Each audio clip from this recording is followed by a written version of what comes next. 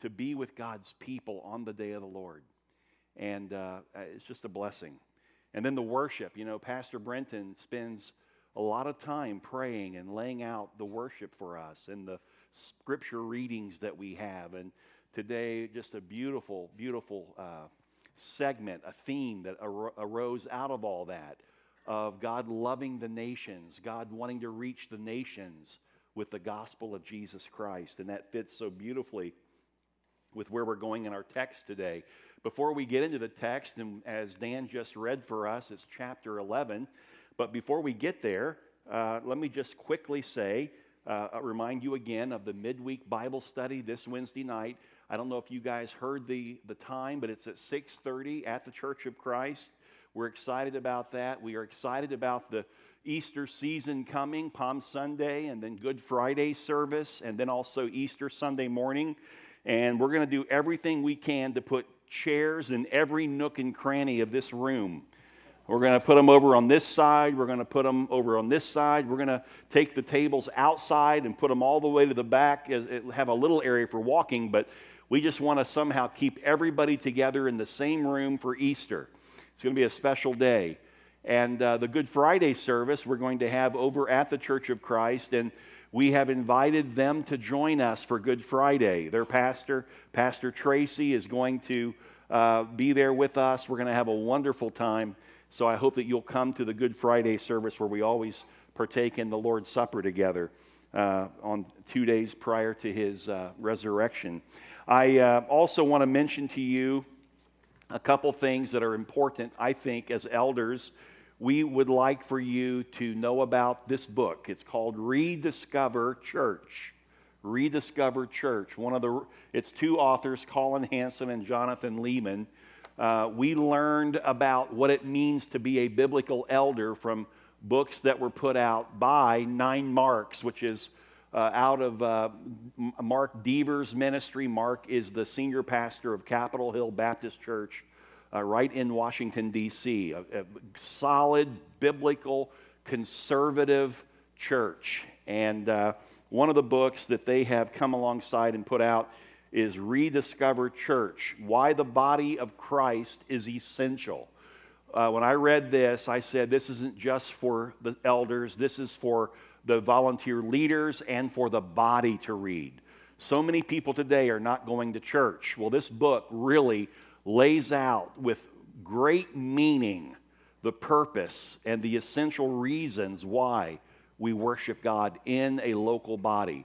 It was written, interestingly enough, after COVID, because we also saw a significant drop in attendance in many churches.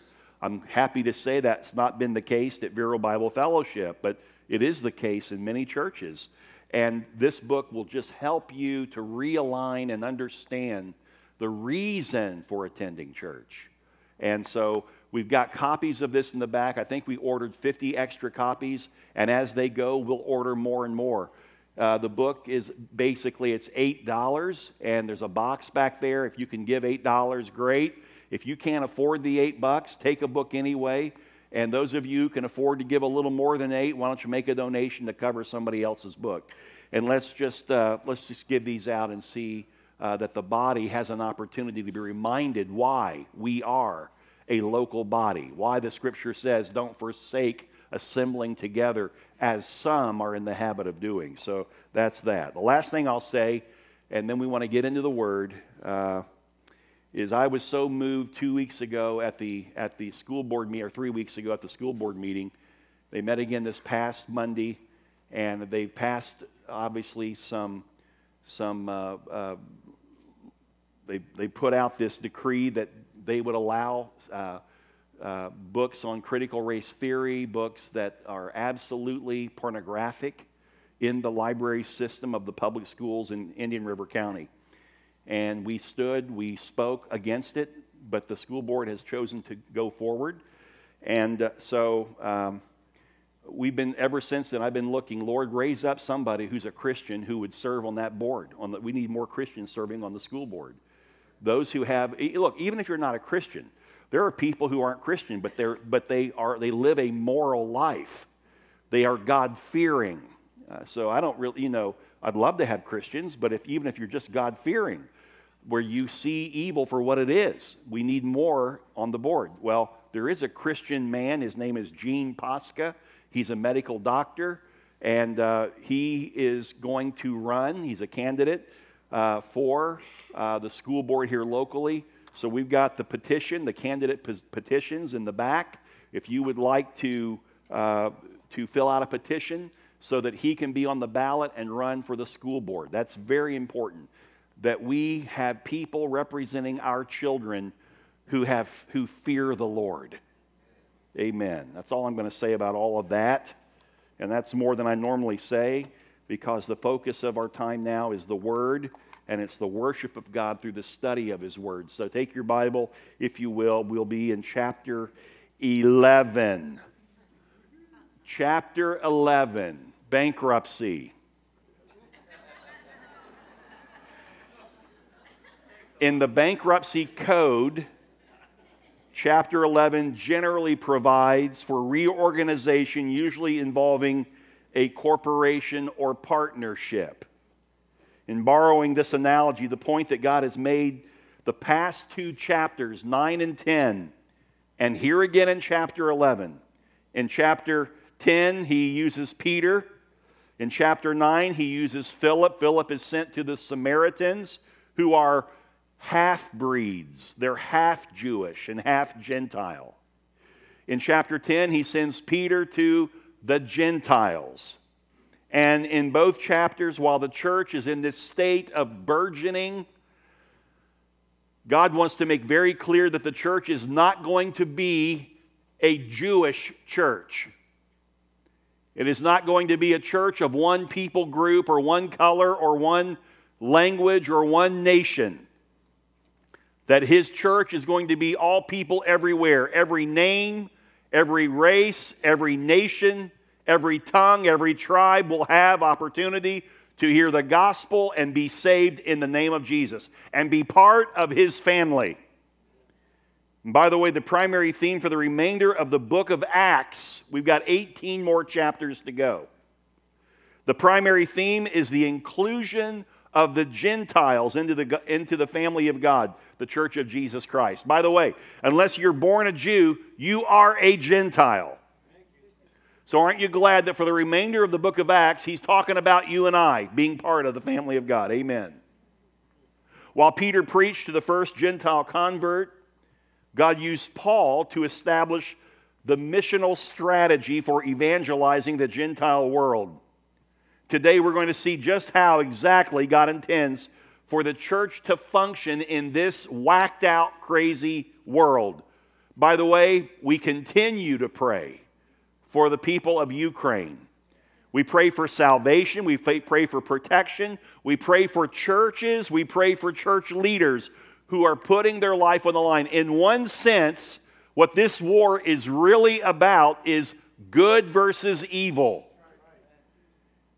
We know that the church in Ukraine has freedom to meet. It will not be that way if it's under Russian control. They will have their state church. You will worship the way they tell you to worship.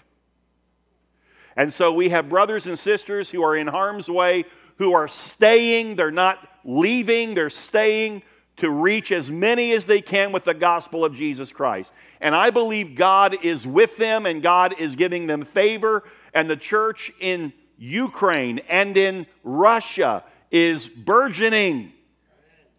It's growing. Bill gave a report to a couple of us this morning when we were praying together and shared how... Bill, stand up for a second. Tell the two stories that you heard, the miracles that have taken place. As you watched the news, perhaps a couple of days ago, there was going to be an amphibious assault on the waterfront of Odessa, a seaport, amphibious assault by the Russian forces. Guess what happened? There came a storm that lasted 4 days. They could not land. Praise be to God. Amen. Amen. In another report, there were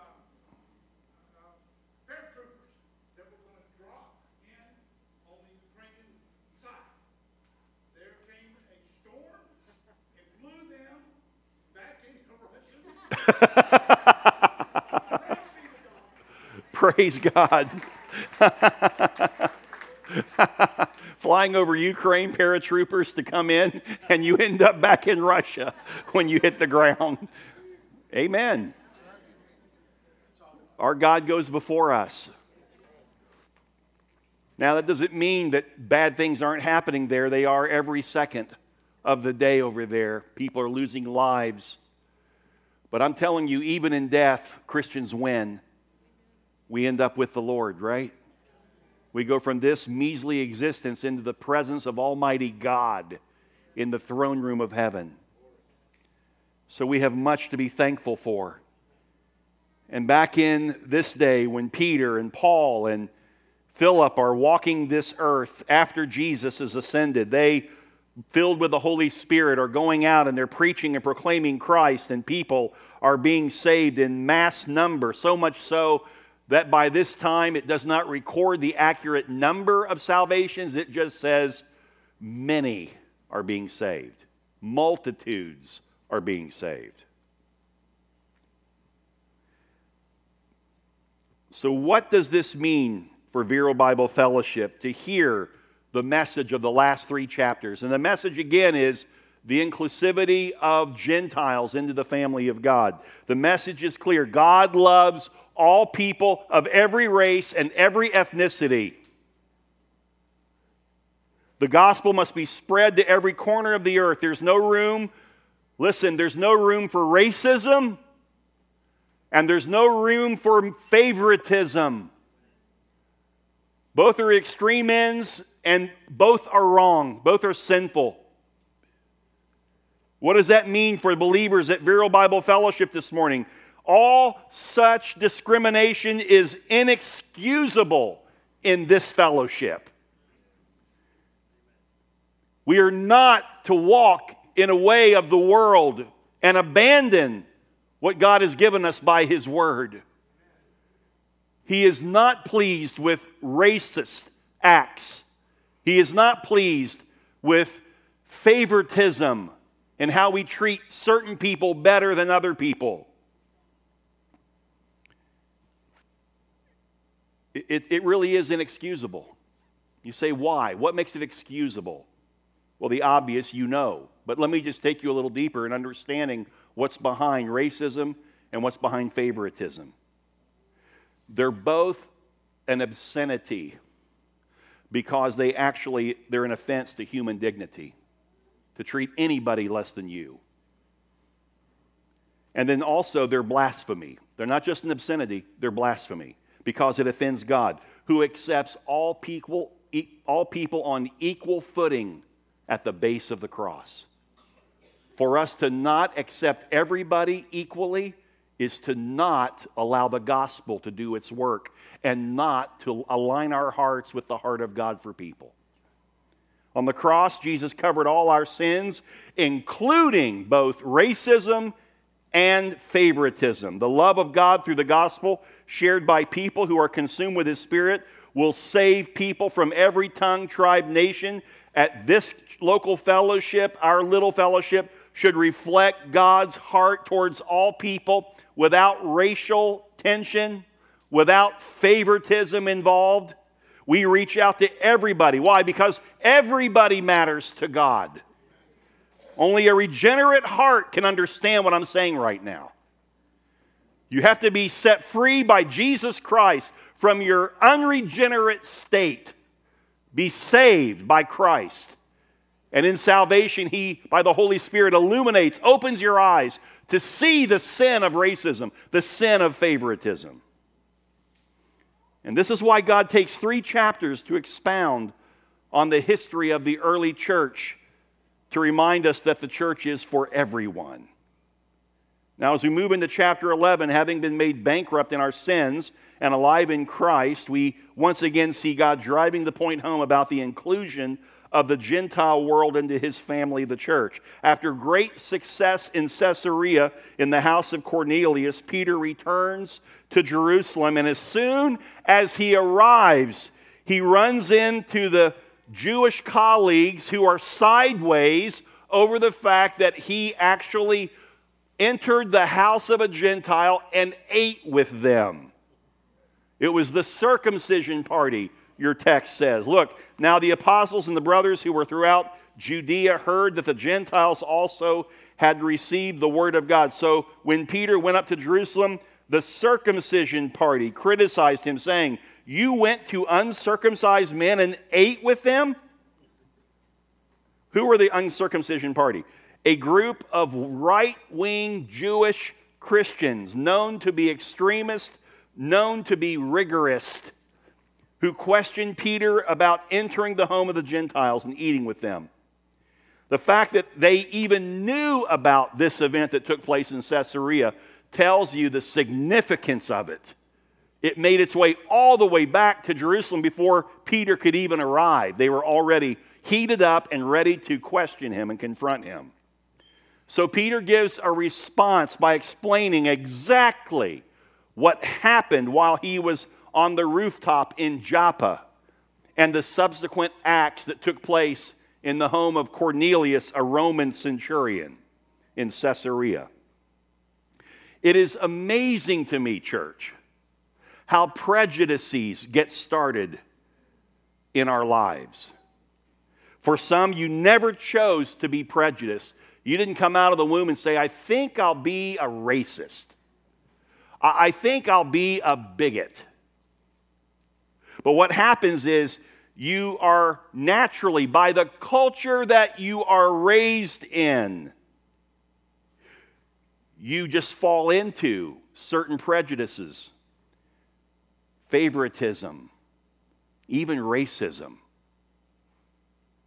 But every one of us in this room came to an age of accountability where it was now upon us to decide what we would choose going forward. If you were a believer, and when you became a believer and you read the scripture, you came into the awareness here in Acts that there's no place for racism, no place for favoritism. And you made a decision. I will go the way of the Lord on this. I will stand against my upbringing and the parts of my upbringing that were very much racist. I will stand against family members who have always adopted and lived under that sin. I will be different. That is what is required of a believer. Jesus said, if any man is not willing to pick up his cross, pick up your cross. It might be your cross is a background of bigotry, racism, favoritism. If he won't pick up his cross and follow after me, he's not worthy of me. You have to deny yourself. You have to go the way of our master. And you have to be willing to allow God to do a work in your heart through the wonderful grace of God given to you, that you might love people, all people of every color, every nation, every language, the way God loves them. I'm not going to say that that is an easy course to take, and I'm certainly not going to say that it happens in an instant.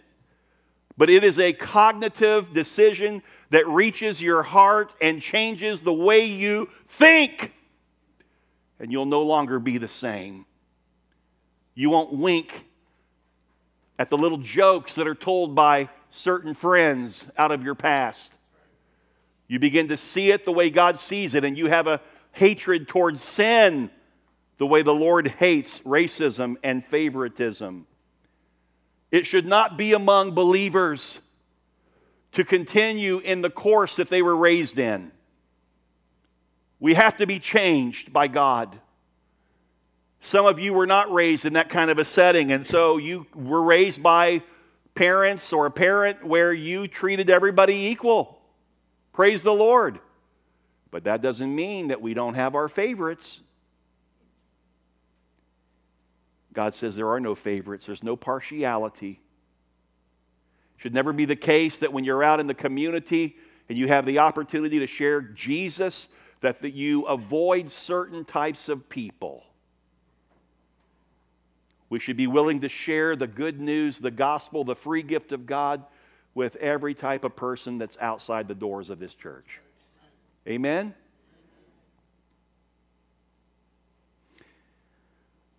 The Jews were raised to know from Scripture that God chose the Jews over all the other people groups on the earth. In the Old Testament, this is the case. This is real. Why did God choose the Jews over everybody else? Because He wanted a nation that would make His name great among all the nations of the earth. He needed a people who would represent Him, that other nations would look at and say, they have been blessed because of their God, and they would rise up and follow that God. That was the original plan of God with the nation of Israel, to be the example, the model. But Israel did not follow the Lord. They did not receive the Messiah that the Lord sent for them. And God opened the door beyond the Jews to the Gentiles. Even in the Old Testament, there's scripture where God says, I'm going to reach the whole world. Even with Abraham himself, He told Abram in Genesis 12, 1 through 3, He said, go from your country and your kindred and your father's house to the land I will show you. Listen, Christian, you need to leave your past. Leave the family that wants to pull you back into racist thinking or bigotry or favoritism. You leave that. I'm not saying you abandon physically your family. I'm saying you leave those concepts. You no longer allow them to influence you. Now, as a believer of Jesus Christ, being salt and light in the world, you influence them. Amen. You were not called to be a thermometer. Stick the thermometer in the room to find out what the temperature is, and then adjust yourself to the temperature. No, that's the way of the world. You're called to be a thermostat. You set the temperature when you come in the room. You make your relatives, you make your family, you make your employers and employee, you make your neighbors, you make your school friends have to adjust to the fact that you belong to Jesus. You're not going to drop down to that level that they're living in. This is what it's called. This is what God said to Abram. Leave your family, leave the people, leave the land. I'm going to do something new in you. In verse 2, He says, and I will make of you a great nation, and I will bless you and make your name great so that you will be a blessing. Why was God going to make Abraham and the nation of Israel great? That they would be a blessing to other nations. It wasn't about them. They weren't getting the blessings of God for themselves. They were being blessed by God that they might be a blessing to others. In verse 3, and I will bless those who bless you, and him who dishonors you I will curse. And in you all the... Listen, this is talking to Abraham here in the Old Testament. This is before the law. And He says, and in you all the families of the earth shall be blessed. Abraham and the prophets had no idea what that really meant. But God knew. He knew that one day His own Son would come and pay the price for the sin of mankind, go, suffer, die, be resurrected, giving us life by the Holy Spirit living in us, regenerating us, and the church be born and the church reach all people everywhere with the gospel. That was God's plan from the very beginning. Amen? I got to ask you a question. Are you part of the plan? Have you laid down your past and picked up the cross of Christ and the identity that He's given you, a new identity that you might go into this world and share the gospel with others? Paul said in Romans 1:16, for I am not ashamed of the gospel, for it is the power of God for salvation to everyone who believes, to the Jew first and to the Gentile, to the Greek. So in the Old Testament, it's natural for the Jew to see himself as God's chosen, holy, and dearly loved, but God quickly turned that through Christ, that you and I and anybody else on this earth that believes is God's chosen, holy, and dearly loved. Amen? Aren't you glad that God loves you the way He loved the Jews in the Old Testament? Good grief, man, I don't deserve that. That's what grace is for. And we received it.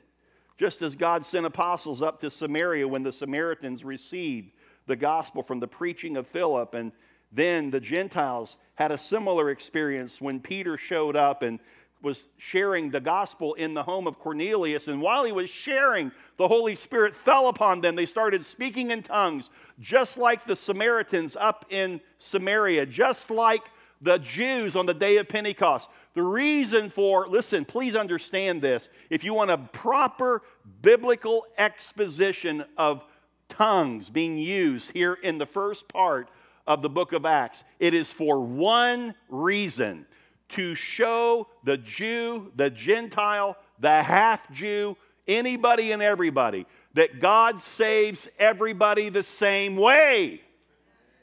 No favoritism. He loves everybody. So Peter explains everything between verses 4 and 17. He shares everything in full detail. You can go back and read chapter 10 and then read verses 4 through 17 of 11. You're reading the same stuff again. It's the same exact stuff. In the telling of the story that Peter had, we see that it took 4 jackhammer experiences before Peter finally understood that God is not a racist and that his own religious prejudices were to be overcome by the gospel. I pray that today God would use a holy jackhammer to open our eyes to see the truth of this teaching in Scripture. Here's the first blow that God gave Peter as he explains this story between 4 and 17. It's verse 4. The first blow was the divine vision. It says, "But Peter began and explained it to them in order. I was in the city of Joppa praying, and in a trance I saw a vision, something like a great sheet descending, being let down from heaven by its 4 corners, and it came down to me. Looking at it closely, I observed animals and beasts of prey and reptiles and birds of the air. And I heard a voice saying to me, 'Rise, Peter, kill, eat.' And I said, 'By no means, Lord, for nothing common or unclean has ever entered my mouth.'" Very proud in his religion. But the voice answered a second time from heaven, "What God has made clean, do not call common." This happened 3 times, and all was drawn up again into heaven. So a sheet comes down from the heavens with animals, reptiles, and birds in it, and God says, "Rise, Peter, kill and eat." Peter's response, "By no means, Lord, for nothing common or unclean has ever entered my mouth." You can get the sense here of the pride welling up in Peter as he says this, because he has practiced Judaism to the nth degree, and he would think God would be proud of him for that. God's not proud any longer. Because Christ has gone to the cross, and by his death, the veil of the temple was ripped, which separated man from God. Now man has full access, and not just the Jew, but every man. God's no longer pleased with the favoritism and the prejudice that Peter has lived with in his life. And so now the dietary law given to the Jews is no longer in effect. Peter probably expected to hear God say, "Well done, Peter. You've pleased me by keeping the law." But that's not what he hears. What does he hear? "What God has made clean, do not call common." You would think this would be enough to change the course of direction that Peter was on, but it wasn't. 3 times the voice repeated the command to Peter, and he still was perplexed by the whole experience. That's the first blow of the jackhammer. Then the second blow of the jackhammer was the divine command, the divine vision, and now the divine command. Verse 11, "And behold, at that very moment 3 men arrived at the house in which we were sent to me from Caesarea. And the Spirit told me," here it is, "the Spirit told me to go with them, making no distinction." These are Gentiles coming to the door of a Jew. The Jew would say, "Get on the other side of the white picket fence. You don't belong anywhere close to my home. You're unclean. You're a dog. Get over there on the other side of the fence." But God said, "Do not make distinction between you, a Jew, and them being Gentiles." And then he included 6 brothers, 6 Jewish friends to accompany him. And he went with these men sent from Caesarea. And he went with them, not knowing why, other than having this perplexing vision that he can now eat anything because what God said used to be common is now made holy. Trying to put it all together. Then the third blow. the blow of divine preparation. Look at verse 13. And he told us how he had seen the angel stand in the house and say, "Send to Joppa and bring Simon, who is called Peter, and he will declare to you a message by which you will be saved, you and all your household." So Peter's saying, not only was God speaking to me with a vision, but he was also speaking to a Gentile at the same time. And this Gentile sent 3 of his men. And by the way, this particular Gentile was a Roman centurion. You talk about Jews not liking Gentiles. What do you think they thought of Romans? That's just like, oh, man. And this is the guy who calls 3 of his men, one of them being a soldier, to come and take Peter. Peter's realizing, oh my goodness, God is orchestrating this whole thing. This thing's bigger than just about me, a Jew. And he's giving insight and understanding to people who aren't Jewish. That's hitting Peter. This is a jackhammer hitting him upside the head. Just think about a jackhammer. That guy. But think about God sending this angel, and the angel's on the side of Peter's head. And Peter just, and Cornelius, God's changing everything here. Lord, send divine jackhammers into this room right now. Amen. That we would see and hear and understand what's being said. Here's a final blow of the jackhammer, was the divine action. As they began to speak, the Holy Spirit fell on them just as on us at the beginning. So he's in the home of Cornelius. He starts preaching the gospel. And as soon as he starts preaching, all of a sudden the Holy Spirit comes upon all these Gentiles. They start speaking in tongues. And I remember the word of the Lord, how he said, John baptized with water, but you will be baptized with the Holy Spirit. If then God gave the same gift to them as he gave to us, the Jews, when we believed in the Lord Jesus Christ, who was I that I could stand in God's way? A final blow, the divine action. God gave everybody the same thing. Nobody got special treatment. The Jews did not get special treatment anymore. They got the same thing everybody else got. The Samaritans got the same thing that the Gentiles got. The Gentiles got the same thing the Jews got.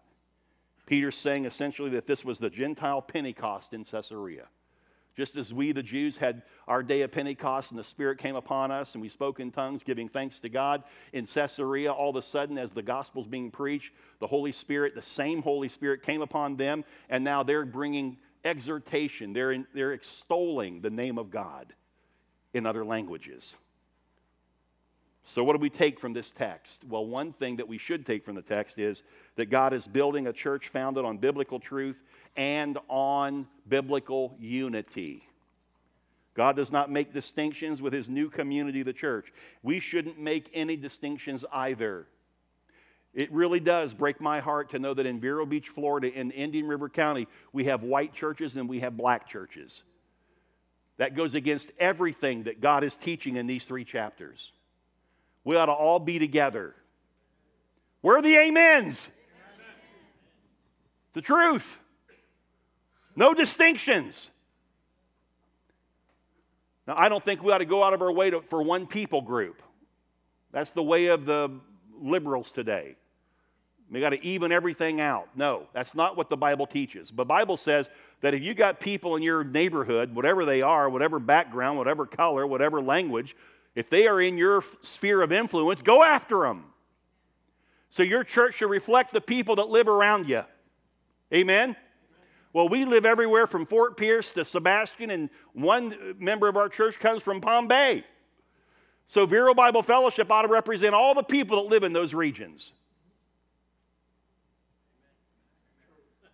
Yeah, I heard, waited for about 3 seconds, and I heard amen.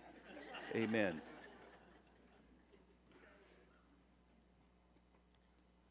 It's hard, isn't it? It's hard to hear this. And let the gospel, even after you've been saved, some of you for years, decades, let the gospel do a fresh work in you right now. That you leave this place today and you make your way over to Sam's for whatever reason. And you go in there and you see anybody and everybody and you love them the way Jesus loves them. And you don't show any favoritism anymore. It's hard. But this is the way of the Lord. This is the way of God's church. We don't want to do church man's way. We want to do it God's way. Even Peter would later, it's hard. Listen, later Peter even has a relapse. And for a short season, he withdraws from the church in Antioch, not having any fellowship with the Gentile believers there. It was so obvious that Paul had to call him out publicly for it. This is not easy. And when somebody falls back, when they regress, don't think that you're supposed to look at them like they never got it to begin with. Peter was saved, but Peter had to struggle, like everybody else, with coming into full agreement with God. Even the circumcision party that we read about here in the text, who criticized Peter for entering a Gentile home and eating with them, even they would later push their propaganda again, causing the Council of Jerusalem, the Christian leaders of Jerusalem, to meet and settle the matter in Acts 15. We're going to be there pretty soon. Even in the early church, after salvation, it was still a struggle for many believers. The same ugly sin of discrimination has continued to stain the church down through the ages. Racism, color prejudices, and a separation of white churches from black churches, nationalism, my country, my right, my rights, better than your country. Tribalism in Africa, the caste system in India, which is social and cultural snobbery. I've been to India, I've seen it. Sexism, looking down upon certain women, looking at women and saying they're less than a man. Political systems, choosing between parties. All of these things, they're discriminations, and they found their way into the church of Jesus Christ, and they've turned brother against brother and sister against sister. You do know that you're not always right. You have certain belief systems, certain whatever, and you're not always right. And if it would do us all well to remember that, that would probably close our mouths a little more. That we would see people the way God sees them, and we would make it about the gospel and make it about the grace of God that has put joy in our hearts, and let that joy pervade the church over all these ridiculous discriminations. We need to receive the same revelation as the Jews in Jerusalem who heard Peter's story. And Peter said this in verse 17. If then God gave the same gift to them as he gave to us when we believed in the Lord Jesus Christ, who was I that I should stand in God's way? And then look at verse 18. All the Jews, especially the ones who were of the circumcision party, he says, when they heard these things, Luke records, they fell silent. And they glorified God, saying, look, then to the Gentiles also God has granted repentance that leads to life. If he gave it to us on the day of Pentecost, he gave it to the Samaritans under Philip's preaching, and he obviously gave it to the Gentiles under Peter's preaching. We have no other course but to grant love and kindness and generosity and receive these brothers and sisters of different background, different nation, different tongue into the family of God. We need to receive them the same way that God received us on the day of Pentecost. That God received the Samaritans, that God received the Gentiles. They all got it the same way from God. Verse 19, now those who were scattered because of the persecution that arose over Stephen, they traveled as far as Phoenicia. Phoenicia is located at the southern tip of modern-day Israel, close to the Mediterranean Sea. And then he says, and not just Phoenicia, but also Cyprus. Cyprus is an island off the coast of Syria to the north. And Antioch, that's even further north. Now listen to this. The gospel is spreading to these far-reaching areas. Antioch is 300 miles from Jerusalem. It started in Jerusalem, now it's traveled. Well, let's put that in terms today. That means that Vero Bible Fellowship in receiving the gospel becomes so overjoyed and so willing to be bold and share the gospel. and that we learn of a need for the gospel being preached somewhere north of Brunswick, Georgia. And we walk there to share the gospel. That's what they did.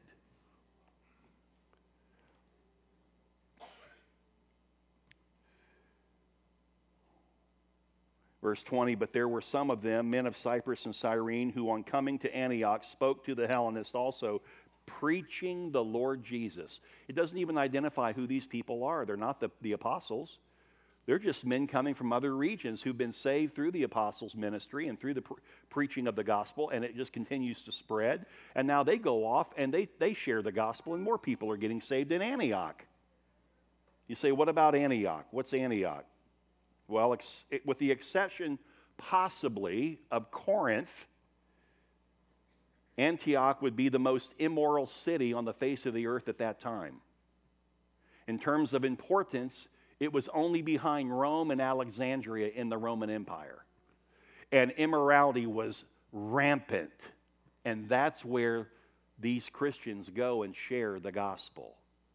No partiality, no favoritism. We're going to go to anybody and everybody, and we're going to love them. In verse 20, but there were some of men from Cyprus, Cyrene, who on coming to Antioch spoke to the Hellenists, also preaching the Lord Jesus, and the hand of the Lord was with them, and a great number who believed turned to the Lord. Now, they would still go to, if they were Jewish, they would go to the synagogues in these other far-reaching areas. You had to have 10 Jewish men in a village in order to establish a synagogue. And they would go to the synagogue, and there they would preach Christ through the scriptures of the Old Testament, revealing that the prophecies of Messiah were about him. And then these people would get saved. These Jews would get saved. But the Gentiles also. So they're saving Jew and Gentile. And the report of this came to the ears of the church in Jerusalem, and they sent Barnabas to Antioch. So they said, we were hearing of these great things happening 300 miles north, up in Syria. So let's go ahead and let's send Barnabas, one of our own, up there to verify what's happening, that it's of the Lord. They did that with Philip in Samaria. They did it with Peter. As he came back, they questioned him. Now they're going to question what's happening in Antioch. So the Christian leaders in Jerusalem heard about the Gentiles coming to Christ and the Jews, and they sent Barnabas to check out what's happening. Verse 23, and when he came and saw the grace of God, he arrives in Antioch. Think about that. He walks all the way up to Brunswick, Georgia, and he sees these believers who are walking in the grace of God. And what does it say about Barnabas? It says, and he was glad. See, that's what happens when the grace of God, the unmerited favor of God falls upon people. It makes you happy. When you see other people who've received it, it makes you happy. And so now he's happy in the Lord as he arrives. In verse 23, and he exhorted them all to remain faithful to the Lord with steadfast purpose. So he exhorts. To exhort is to encourage. That's why Barnabas is called in the Bible the son of encouragement. He encourages these new believers. He doesn't encourage them to remain faithful to the law if they were Jews. He encourages them to walk closely with Jesus. He pointed them to a simple and pure devotion to Christ. That's what 2 Corinthians 11:3 says. That's the theme of our church. But I am afraid, as the serpent deceived Eve by his craftiness, that you might also be led astray from a sincere and pure devotion to Christ. The answer is not knowing more knowledge for knowledge's sake. The answer is Jesus. Believing in your heart and living by his word. For he was a good man, Barnabas, full of the Holy Spirit and of faith, and a great many people were added to the Lord as Barnabas is encouraging them in the grace that has been given. So Barnabas then, seeing this great outpouring of God's Spirit and seeing people coming to Christ and knowing that they're just now new believers, they're a bunch of neophytes up there. So now what does he do? Verse 25, so Barnabas went to Tarsus to look for Saul. Barnabas, the son of encouragement, looks around and sees all these Jews and Gentiles coming, and now he's like, how can we teach them more about the grace of God? And immediately he thinks, oh, What about Saul of Tarsus? By the way, Saul's been off the scene for 7 to 10 years. He left and went to Tarsus, his hometown. Who knows what God was doing in Saul while he's in Tarsus? And now Barnabas goes out seeking for him. God bless you Barnabases in our church who love to encourage others and will go out of your way to make sure that people receive solid biblical teaching. You'll share with them where they might receive solid biblical teaching. That's what he does. And verse 26, and when he had found him, he brought him to Antioch. For a whole year, Paul and Barnabas met with the church and taught a great many people. I want to make a final point here, and we're done. And here it is. It's very powerful.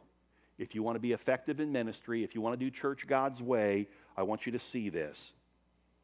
Okay? To not understand it is to try every idea related to man to make the church work. Nothing will work in the church except God's plan. And here it is. It's beautiful. First, in verse 20, but there were some of them, men of Cyprus and Cyrene, who on coming to Antioch spoke to the Hellenists also, here it is, preaching the Lord Jesus. The first thing that we see happening is the preaching of the word, the proclamation, the heralding of the good news of Jesus for salvation. Then the second thing we see in verse 23, when he came and saw the grace of God, he was glad and he exhorted them all to remain faithful to the Lord with steadfast purpose. The second point, first we preach the Lord. Secondly, we encourage new believers. It's more than just seeing a new believer get saved. We need to now encourage them, follow up with them, become a friend to them, care for them, love them. And they need encouragement. Listen, to encourage someone is to put courage into someone. And then thirdly, verse 26, latter part of the verse that we just read, for a whole year they met with the church and taught a great many people. So first, we preach the Lord Jesus out in the community. People get saved. The next thing is we encourage them in that new salvation, in their new walk of faith, in following Jesus. And thirdly, we teach the word to them. That's the purpose of the church, by the way. The church is not primarily listen, this is going to go against everything you've been taught. The church is not the primary place in the New Testament where preaching occurred.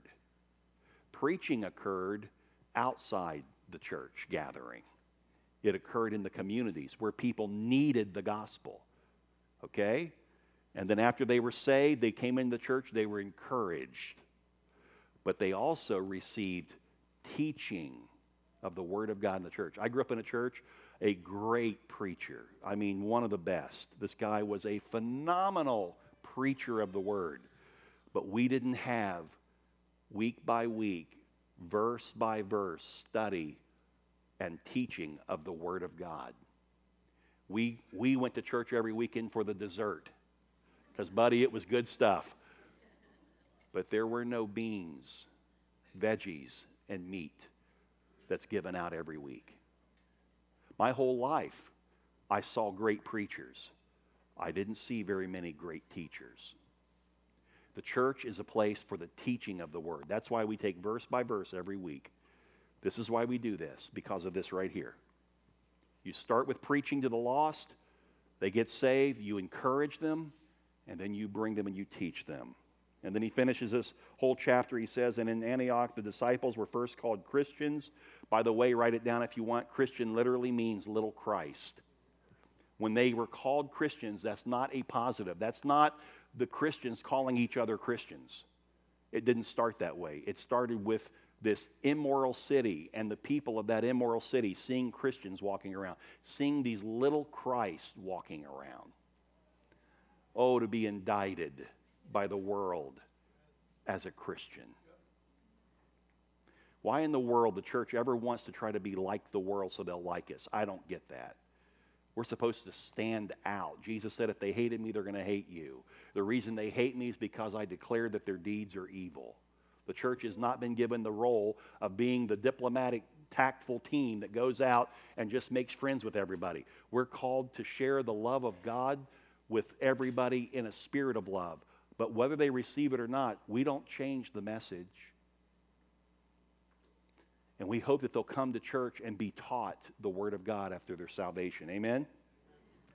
Finish it out. Now in these days, prophets came down from Jerusalem to Antioch, and one of them named Agabus stood up and foretold by the Spirit that there would be a great famine over all the world. This took place in the days of Claudius, so that the disciples determined every one according to his ability to send relief to the brothers living in Judea, and they did so, sending it to the elders by the hand of Barnabas and Saul. So now up in Antioch, they hear about this great famine. They're concerned for Judea, and they're like, hey, let's send some money. Let's send whatever we have with Paul or Saul and Barnabas back down. So now these guys are going to travel by foot 300 miles back towards Jerusalem to deliver. Okay? Somebody said we make a living by what we get, but we make a life by what we give. We are called by God to be great, extravagant givers. A Christian's a giver. And there's needs all around this church, right? In your neighborhood, in mine, there's people in need. Give. Reach out, give. Father, this morning we want to thank you for your word. We thank you that your word is true. And today, hopefully, we've learned your heart towards the peoples of the earth. We don't need to listen to these specialty groups to try to figure out the truth. They don't have the truth. They're in darkness. Why would we look to a group that's in darkness to find the truth? We look to the Word of God, which is truth, absolute truth.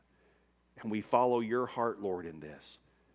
And we come to a place where we realize as a local fellowship, to have the greatest effectiveness, we need to preach, proclaim, each of us every day, the gospel for the purpose of salvation. And then we need to take those who get saved and encourage them. And then we need to place them in the body that they might be taught the Word of God and grow and spiritually mature. That's why you put us here. That's all the worship of God. That's what it is. So we give you thanks and praise. May each of us leave today with a different mindset. Continue with your jackhammer if necessary to bring us to a point of surrender. In Jesus' name. And all God's people said, Amen. Thank you for being here today. If you want one of those books, you can go to the back. They're on the table. Leave a little money in the box if you have it. Also, we've got altar prayer partners, and we also have elders that can pray with you. Come to the front. They'll be glad to assist you today. God bless each of you.